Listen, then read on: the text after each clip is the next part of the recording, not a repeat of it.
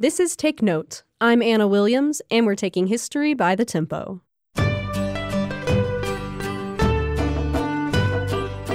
What Christmas would be complete without the singing of jolly old Saint Nick? December 6th is celebrated in Dutch tradition as Sinterklaas, or St. Nicholas Day, as it is known as the day that St. Nicholas died. Sinterklaas, originally celebrated in the Netherlands, is the day where children are turned into the most powerful people in society, kings and queens. This is because St. Nicholas loves children so much. He honors them as the bringers of light into the darkest time of the year. As children are treated as royalty, all join in the singing of children's songs as it brings joy and light to all.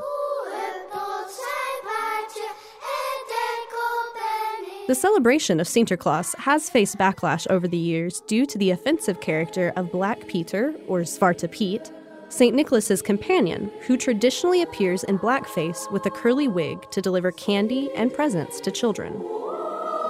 Activists continue to protest the use of Zwarte Piet with the intent of making Sinterklaas a holiday that can be safely enjoyed by all.